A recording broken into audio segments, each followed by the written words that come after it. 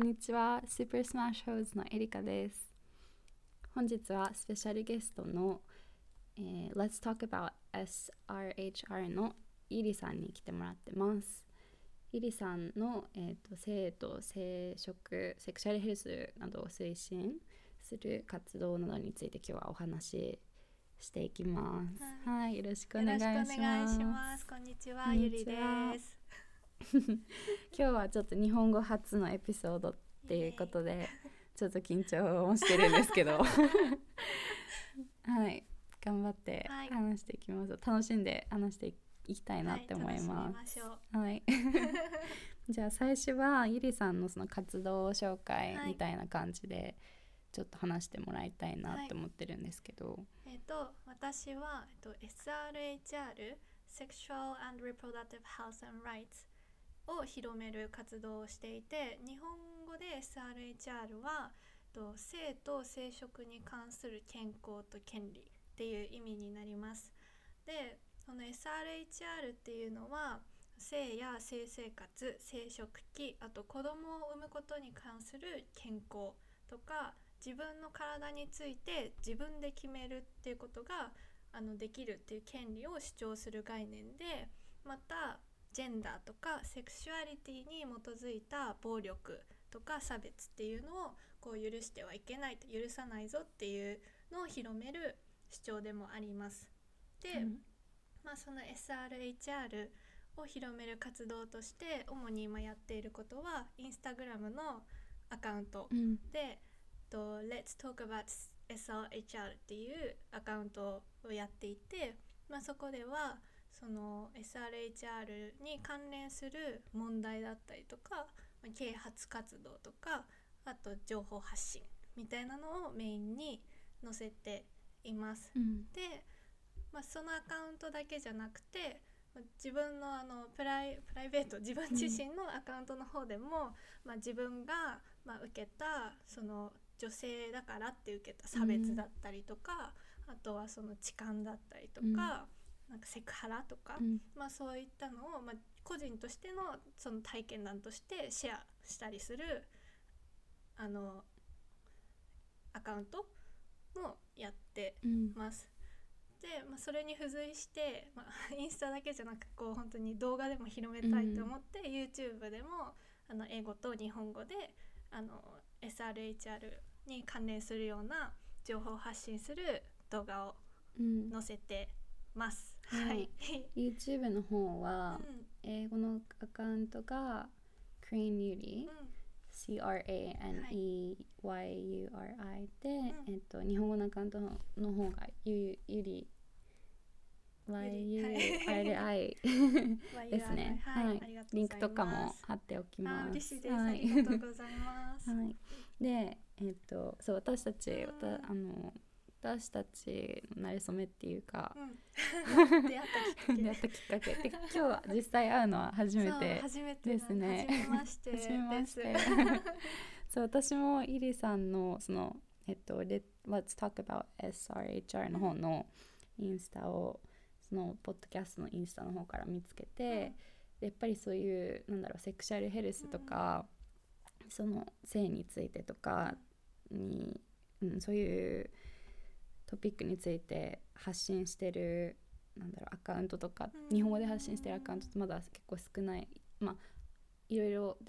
今だと出てきてるけど割とまだ少ないなって思って、すごい話してみたいなって思ったので、はい、すごい会えて嬉しいです。なんか私もそのスーパースマッシュホースのポッドキャストを、その連絡をいただく前から、そのインスタで見つけてフォローしてて、ではこういうポッドキャスト発信している人たちがいるんだなっては知ってて、そしたらDM でその連絡をいただいたから、すごいびっくりしたのと同時になんかすごい嬉しくて、ぜひぜひって言って嬉しいです。ありがとうございます。ありがとうございます。で、あとはそのこういうことについて話した、こういうアクティビズムっていうか、そういう発信をしたいなって思ったきっかけってどんなことですかね。きっかけは、うん多分私の生きてきた人生の中でいろいろうんターニングポイントみたいなのがあって、うん多分大きなものを取り上げると2つうんあって、1つ目は、まず SRHR っていう概念について、問題について知った時で、それは私が大学入ったばっかりぐらいの時に、日本で普通に電車を乗ってた時に見た広告うんで、その広告がプランインターナショナルジャパンさんが打ち出している Because I am a girl っていうキャンペーンの広告で、でそこに書いてあったのが、その多分東南アジアの途上国の、幼い女の子の写真と一緒に13歳で結婚、14歳で出産、恋はまだ知らないっていうキャッチフレーズが載っていて、その時に初めてその違う国のことだけど女の子だからとか女性だからっていうことでその強制的に結婚させられるっていう事実があるんだっていうことにすごい衝撃を受けて、でもっとなんかそういったことに勉強したいとか、そういう問題解決していきたいって思うようになったのが一番最初の、今思うとその SRHR っていうものにこう初めて触れた時のきっかけで、実際にこう大学でそのなんていうの、広告との出会いがあってから、その社会学とかジェンダー関連の勉強したいなって思い始めて、ソーシャルスタディーズをメジャーにしたんだけど、実際にその時に私がリサーチのトピックとかでフォーカスしてたのってまだ発展途上国のことで、そういうなんかセクシュアルヘルスとかリプロダクティブヘルスとか、その女性の権利っていうのかな、そのとかジェンダーのその差別暴力ってその自分の国ではあんまりこう見られない途上国であることだと思っちゃってたっていうのがあって、その時は結構そういう東南アジアとかアフリカとかその辺の、いわゆる発展途上国って言われている国のリサーチに結構フォーカスをしていたんだけど、大学の3年時にイギリスに行くことになって、これが2つ目の多分私の中での知ったそのきっかけっていうかターニングポイントで、そのイギリスの大学に留学するときに初めて性的同意っていう概念を知ったの、でそれはなぜかっていうと、大学のアプリケーションで絶対に全員それを見なきゃいけない、そのビデオを見させられて、それが性的同意って何かっていうようなビデオで、その時私はその概念も日本で今まで生まれ育って知らなかったし、教えてもらえなかったっていうことに気づいて、で実際にじゃあ大学入ってもっとそういったことについて知りたいと思って、性的同意の性的同意に関する授業じゃないけど、こうなんか Philosophy of Sex っていう授業があって、でその中でそのコンセント、同意とは何かで、同意の定義って、結構何種類かあって、どの基準が正しいっていうか今の現代社会でそういうものなのかとか、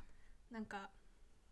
刑法上では性犯罪の定義として、こういうものが同意として受け取られるとか、そういう勉強を学んだことがあって、でなんかそれでこれってなんかもしかしたら日本で私習ってこなかったし、なんかそれって問題なんじゃないかなって思い始めて、でそういうのに気づいた時に、例えばイギリスで電車に乗ってて女の人が映ってる広告ってあんまり見たことないなってふっと気づいたりしたり、あとはそのイギリスの友達に自分が日本で受けたことのある扱いだったりとか、その性的なセクハラとか痴漢とかの話をした時にすごい驚かれて、なんかそれ本当あってはならないことだよねって言って一緒にすごいなんか怒ってくれた経験があって、なんかこれってなんか問題だったんだなって初めてその時気づいたし、なんかこれって自分は今までそのなんだろう痴漢とかもセクハラとかも自分は嫌だし良くない悪いことだって分かってるけど、でも社会が容認してるから自分が耐えなきゃいけないとか、なんか、ね、すごい悪いものってね、なんか自分が予防するっていうか、自分で自分の身を守るしかできなかったけど、それっておかしいって声上げていいんだって気づいたりすることがあって、でその経験をきっかけになんか発展途上国とかだけの問題じゃなくて、日本にもセクシュアルヘルスとかリプロダクティブヘルスとか、それに基づく権利に関してまだまだたくさんの問題があるなっていうことに気づいて、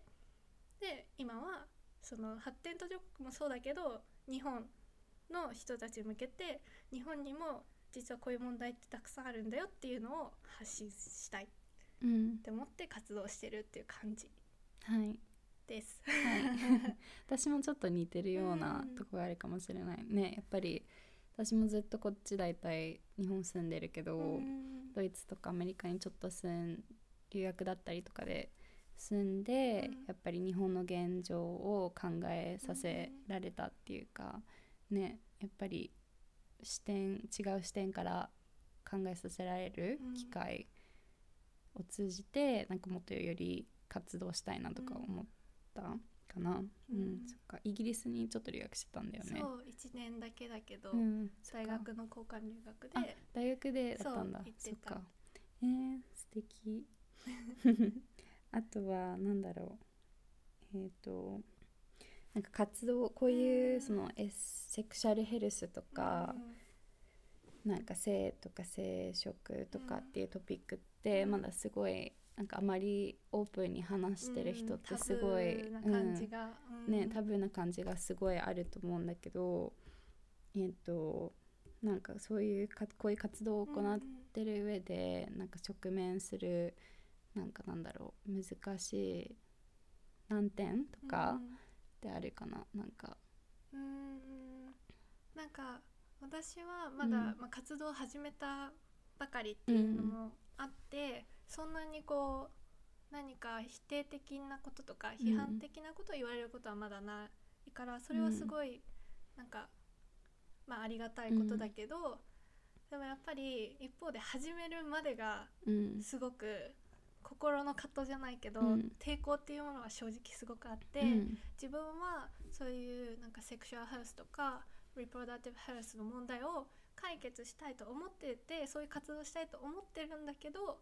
でもそういうことを発信することに実際はすごく抵抗があったことにすごい気づいて、なんだろう、なんかやっぱり自分の頭の中とかでは、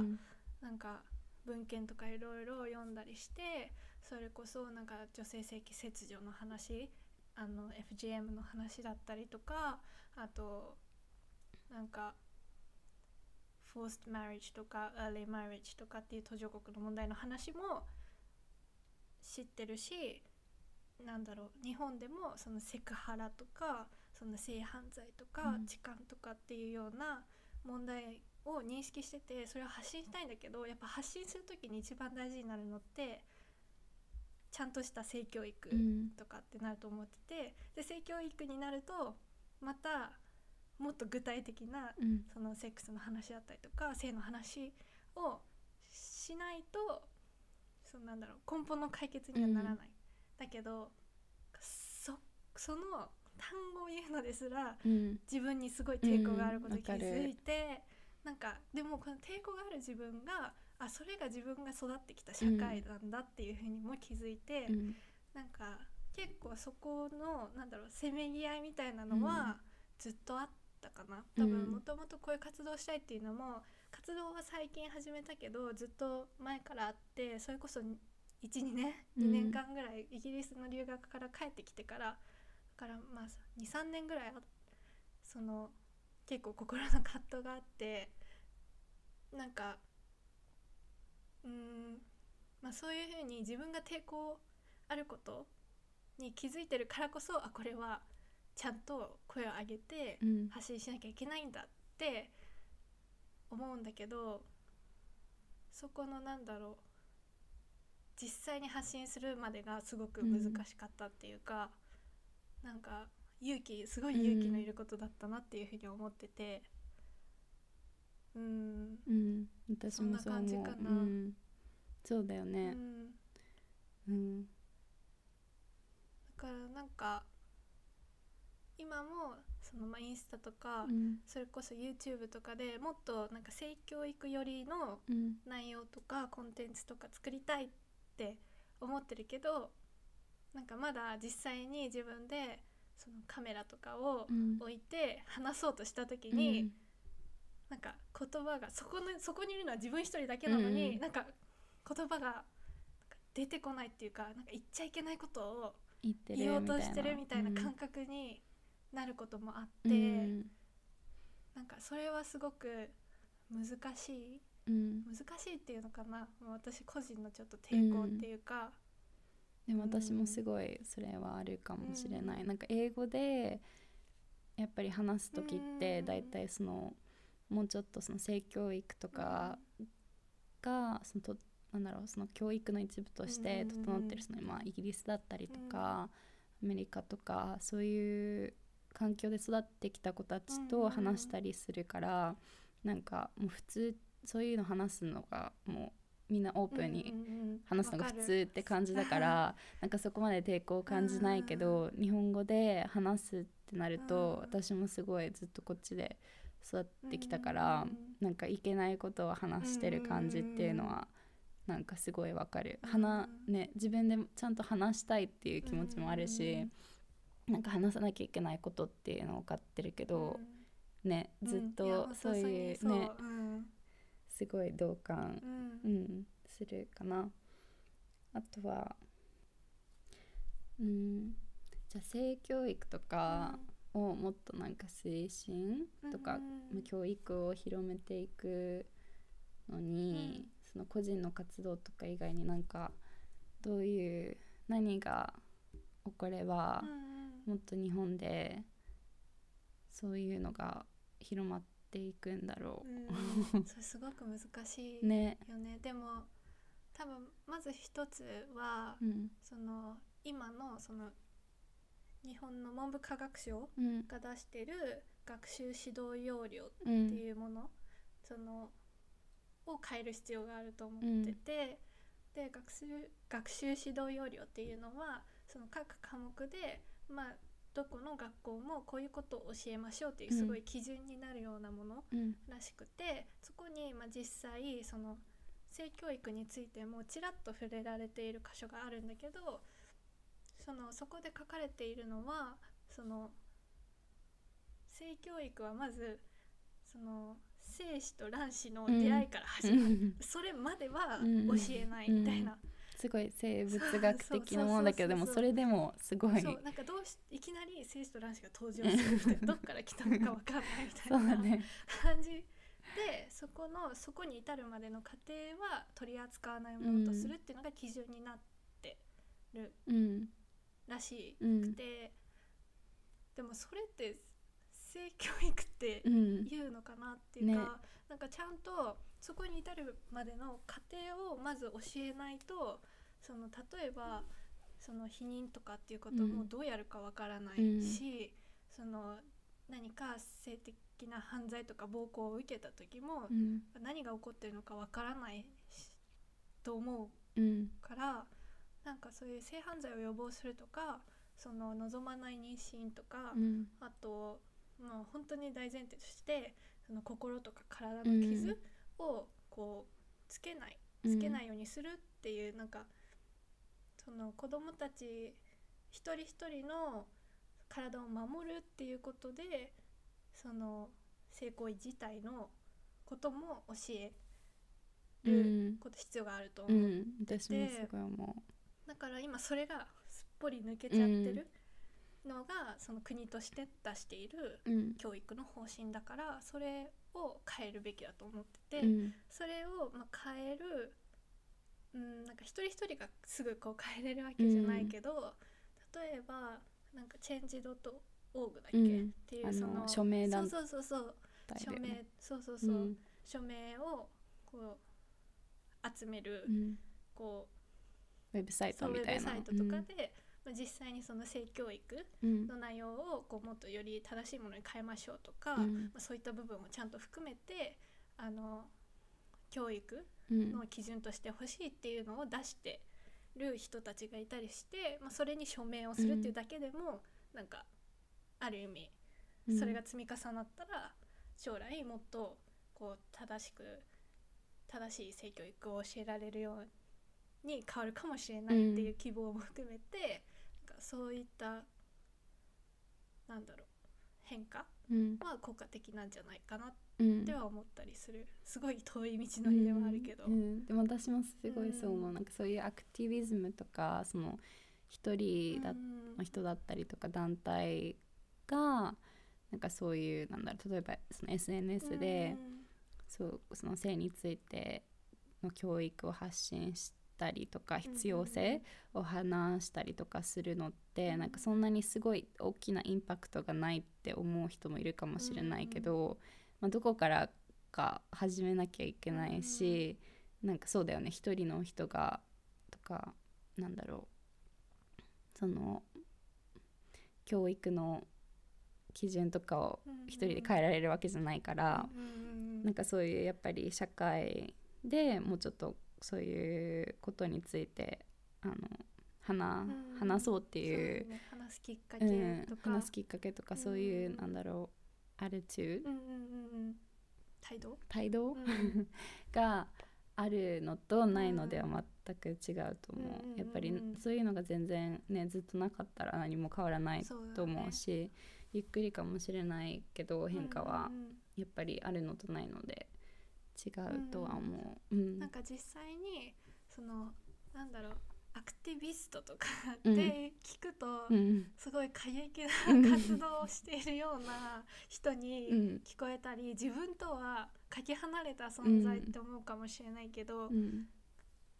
なんかアクティビストっていうよりも、その自分がなんか体験したこととか経験して、これってもっと改善の余地があるんじゃないかって思うことをシェアするっていうこと自体が多分アクティビズムで、それって結構誰でもできることだと思うし、実際にそのアクティビズムアクティビストとか関係なく、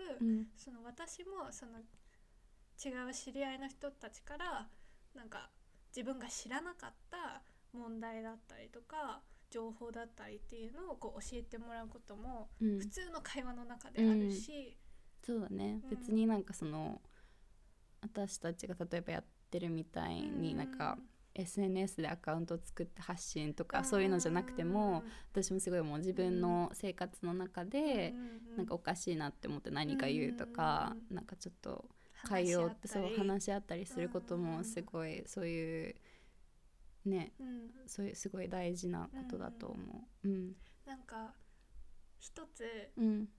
私がハッとした問題があって、それ私がその会社で働いてる時に、その同じ、プロジェクトの先輩だったんだけど、その方は女性の先輩で多分30代中旬ぐらいの方、でお子さんも一人いらっしゃるんだけど、その人がなんかすごいある日突然私にそういえば卵子凍結しといた方がいいよってすごい言われて、びっくりだね。なんかびっくりしてそれそうなんですかみたいな、なんでですかみたいな、で話を聞いたら実は彼女は不妊で今悩んでるって、で確かに1人目はできたけど、もう1人欲しいって思った時にもう年齢的にも30代半ばになってきてなかなかできなくって今不妊治療を受けているんだっていうようなことをシェアしてくれて、でまず彼女が言うには実際自分がその不妊になるとも思ってなかったし、不妊について誰も教えてくれなかったし、なんかそもそも30代半ばになってきたら、そのなんていう妊娠のしやすさっていうのがこう一気に落ちるっていうことも全然知らなかったと。で通にメディアとかでは、まあ、それこそ今40代とかのその芸能人の方が妊娠して無事こう高齢で出産できたみたいな、そういうなんかポジティブな発信のされ方をしてるから、なんかまだ30代の自分なんて全然妊娠できると思ってたけど、本当になんかできない、っていうことが結構、まあ、もちろん辛いことだし、なんかそういうのを自分も若い時に知っておきたかったっていうふうに言ってくれて、だから、まあ、卵子凍結するっていうのは極端な例だけど、でも自分のそのいつ子供を産みたいかとか、その自分のその妊娠しやすい年齢とかってきちんと知っておいた方がいいよって、でもし今その産みたくないとか、20代のうちにはまだ早いかなって思うんだったら、今が実際は健康な卵子をこう排出できる年齢だから、こう取っておくっていう意味で卵子を凍結しておくっていうのも一つの選択肢であるよっていうふうに教えてくれた先輩がいて、なんかその時すごく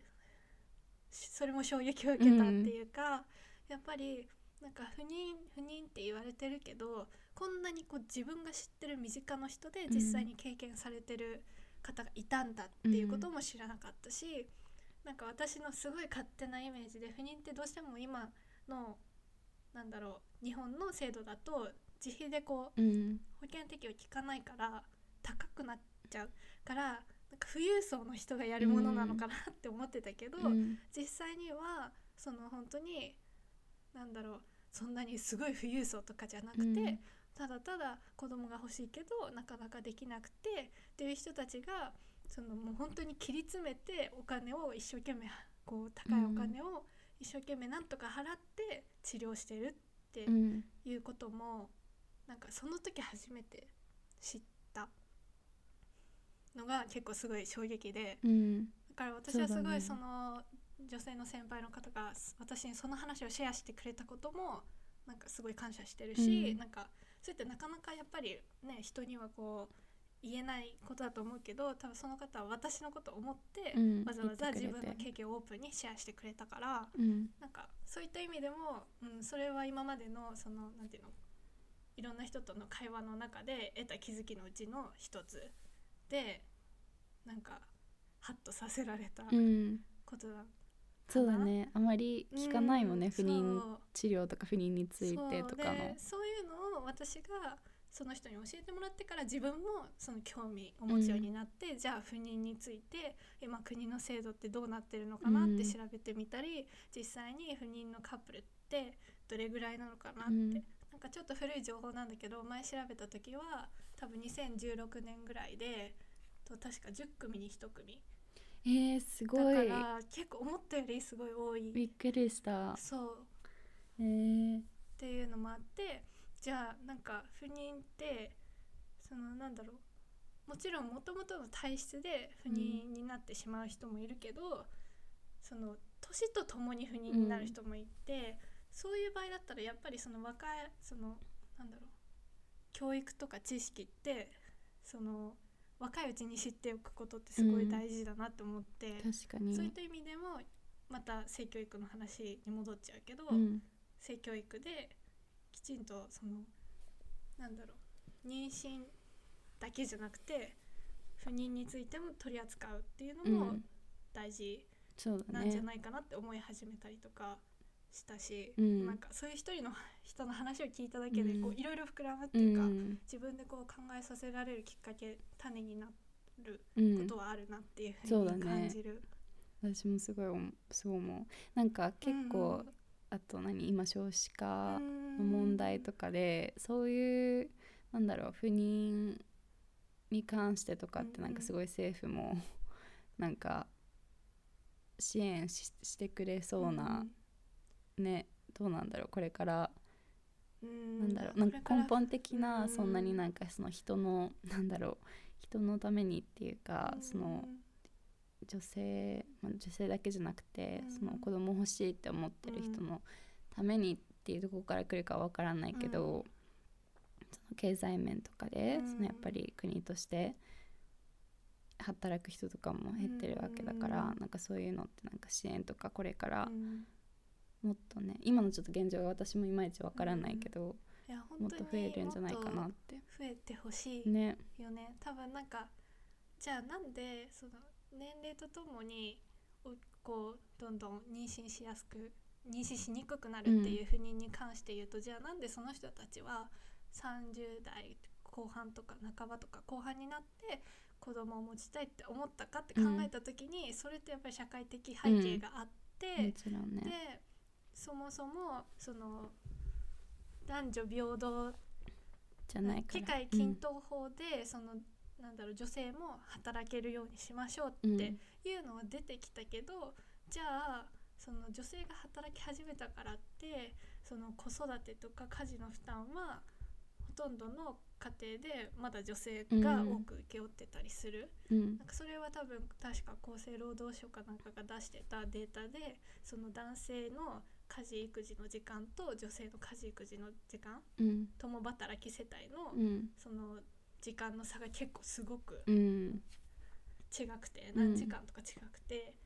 でそういうのを見るとやっぱりそのなんだろう、女性を採用して働いてもらうっていう制度はできたけど、じゃあその家事とか子供を持ってなんだろう、家族としての営みをこうやっていくっていうためのサポートってまだ全然ないのかなっていうふうに思ってて、ね。で最近確かに女性の育休取得率、産休育休取得率は 80% を超えてきて、なんかその時短のなんていうの、こう早く子供が何歳までの時はこう早く時間をこう仕事を上がれるとか、なんかそういう制度は出てきたけど、なんか本当女性だけで、男性がその子育てになんていうの、こうヘルプっていうか子育てに参加できる制度っていうのはまだまだ育休とか出始めたけど、使ってる人も少ないし、その使えるような環境じゃなかったりするし、っていうのを考えた時にまだそこの制度は整ってなくて、でさらに言えば大前提で働きたいって思っても保育園が足りない、幼稚園に入れれない、保育園に入れれないっていうので、そもそも働きたくても働けない女性の人が多かったりするじゃない、でそういうのを考えた時に、そういう道って分かってるから、自分がその会社入ったばっかりの時に子供を産もうとは思えないくて、そうだね、結局ある程度、キャリア積んでから確立してからやっと結婚して子育てって思った時に、それが30もう超えていてってなって、その時に初めてあれもしかしたら子供できないって思った方もいるかもしれないし、それクリニック行ってみたら不妊ですねって言われて、なんかその時に気づくみたいな、でもそれって別にその人たちがなんか悪いとかではないと思うし、逆に今の社会の構造上そういう風にせざるを得なかった人たちでもあると思うから、なんかなんだろう、そういった意味でも現状ではまだ足りないと思う、全然そのサポートとかね、だからそれをもっと、それこそさっき言ってたみたいに、こう多分改善ポイントってめちゃくちゃたくさんあるから、それ一つ一つをこう改善していくっていうことに今後政府が力を入れてくれれば、もっとね、それで逆に子供が欲しいって思える人たちも増えると思うし、その若いうちから子供を産もうって思う人も増えると思うんだよね。だからなんか、今は、あんまりね、まだ制度が充実してないけど。そうだね。でも本当にそういう不妊とか、その今話してくれたこととか思うと、すごい性教育って本当に大事って思うよね。私もなんか高校中高でのその性教育、私は私立行ってたんだけど、うんうん、性教育そんなになんかすごいなんだろう根本的なこと、まあすごいまだ足りない部分とかもすごい今思い返してあるって思うけど、なんだろう、なんかまずはなんか全部の授業、性教育の授業じゃなかったけど、一部はなんか女の子と男の子分けられて、なんか男の子がその何勉強してるかも分かんないし、そうなんか女の子だけのその私が受けた授業は、なんかその出産についてとか、それがすごいやっぱり今思うとなんかそういうのを通じて、その妊娠とか、子供を育てるっていうのは、なんかやっぱり女性の仕事っていう概念がそういうところからすごい浸透、そうそうって思うから、やっぱりね教育のあり方ってそう本当すごい大事って思うし、あとすごい思うのが、なんかその性教育、正しい性教育を受けるのもすごい大事だけど、性的同意とか、あとなんかそのセックスがなんかすごいタブー、なんだろう、楽しんじゃいけないとか、そういうなんだろう、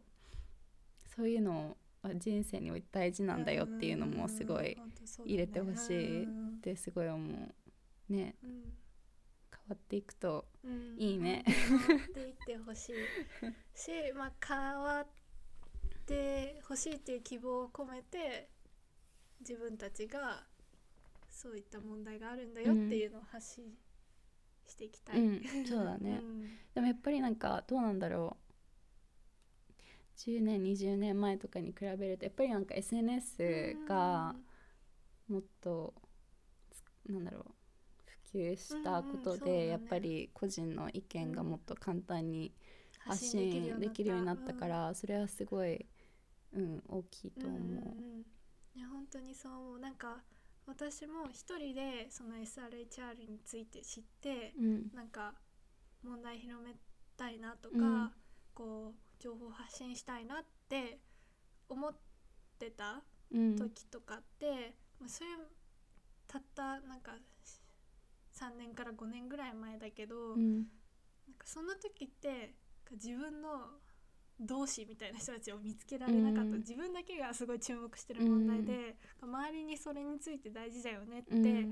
言ってる人たちの声が自分ではその全然聞こえなかったし、見つけられなかったけど、本当ここ最近はその同じような問題にこうなんだろう、問題意識を持ってて、発信して活動してる人たちが結構こうすごいたくさんこんなにいるんだなっていうのを、その SNS の力でなんか可視化できてるっていうか、そういうのが見えてきて、それが見えるとまたなんか一緒にこう、なんか同じ問題意識を持ってる人たちと一緒に頑張りたいなって思えるから、すごいなんか、SNS の力はすごいし、なんかうまく使っていきたいなって思う。やっぱりなんか発信できる一方で間違った情報も発信できちゃうし、それね、なんか相手を攻撃するツールにもなり得る、差別とか暴力にをしてしまうツールにもなり得るから、なんかそこじゃなくてもっとこういい使い方を して、なんか少しでもこうみんながなんだろう、こう安心して尊重される社会っていうのを作っていきたいなって思う。なんかすごい大きいこと言ってるけど、でも実際社会作ってるのって私たちじゃん、私たちがどう行動するかで、私たちがどの政治家にこう、ボート投票するかもそうだし、なんか結局は今の日本は一応民主主義で私たちに権利があるから、なんかやっぱり自分が住んでる社会は自分で作っていかないといけないなってはすごい思う。私もすごい思う。なんか一人の力ってそんなにね、影響力がないって思う人もすごい多いし、私もたまにそう思っちゃうこともあるけど、やっぱりね、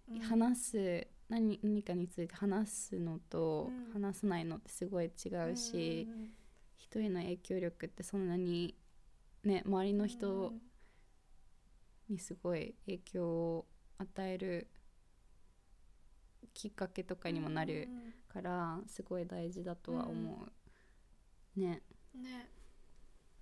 私もそう思うな、ねあとは何かあるかな。あと、そのゆりさんが今言ってたの、その私も英語のポッドキャストとかでやったと前言ってたんだけど、私もポッドキャストをやるとか SNS のその運営とかをしてる上ですごいみんなに言いたいのが、なんかその私たちもすごいこういうその性とかそういう問題なんだろうトピックについてすごい興味があって発信してるわけだけど、なんか全部なんか私そういう発信をしていきたいけど、なんか全部正しいってすごい思わないでほしいっていうか、なるべく正確な情報を提供していきたいと思って調べて提供してるけど、別にやっぱり SNS だからそうだね、そうなんか全部そう見ることとか SNS で読むこととかをやっぱり全部信じないで、もしすごい興味持ったなんだろう数値とかその情報とかがあったらちょっと調べてみたりとかするのをすごいおすすめするって思う。それはすごく大事かも。やっぱりそれはね、なんだろう、自分はあくまで今の現時点で自分が知っている情報とか調べた情報で、こういう問題があるんだっていうので発信したりとか、こういうのがいい、こういう活動していくといいよっていうので発信したりとかって言ってるけど、でもそれが 100% 合っているのかっていうこと自身もなんかなんだろう、難しいっていうか、自分はもちろんね、そのなるべく正しい正確な情報を渡したいとは思っているけど、やっぱり人の捉え方ってそれぞれ違うし、価値観も違うしで、プラスアルファ何が重要かっていうふうに思う観点とかも違うから、なんか全部が全部、例えば私が発信してる SNS が 100% 正しくて、この考え方とか価値観をフォローしなきゃいけないんだっていうのは、よくないっていうか、そういうのよりもただ本当一参考にしてもらえると嬉しいなっていうふうに思う。そうね、私もそう思う。こんな感じかな。今日はお話会ってくれてありがとう。こちらこそありがとう。すごい嬉しいです。嬉しいし楽しかったです。ね、私も、で皆さんもぜひゆりさんのインスタとその Let's Talk About SRHR のインスタと、ゆりさんの個人のインスタと、あと YouTube チャンネルとか、そのなんだろうディスクリプション、リンクとか貼っておくので、ありがとうございます。ぜひ見てみてください。ぜひ興味があればぜひ覗いてください。ありがとうございます。ありがとうございました。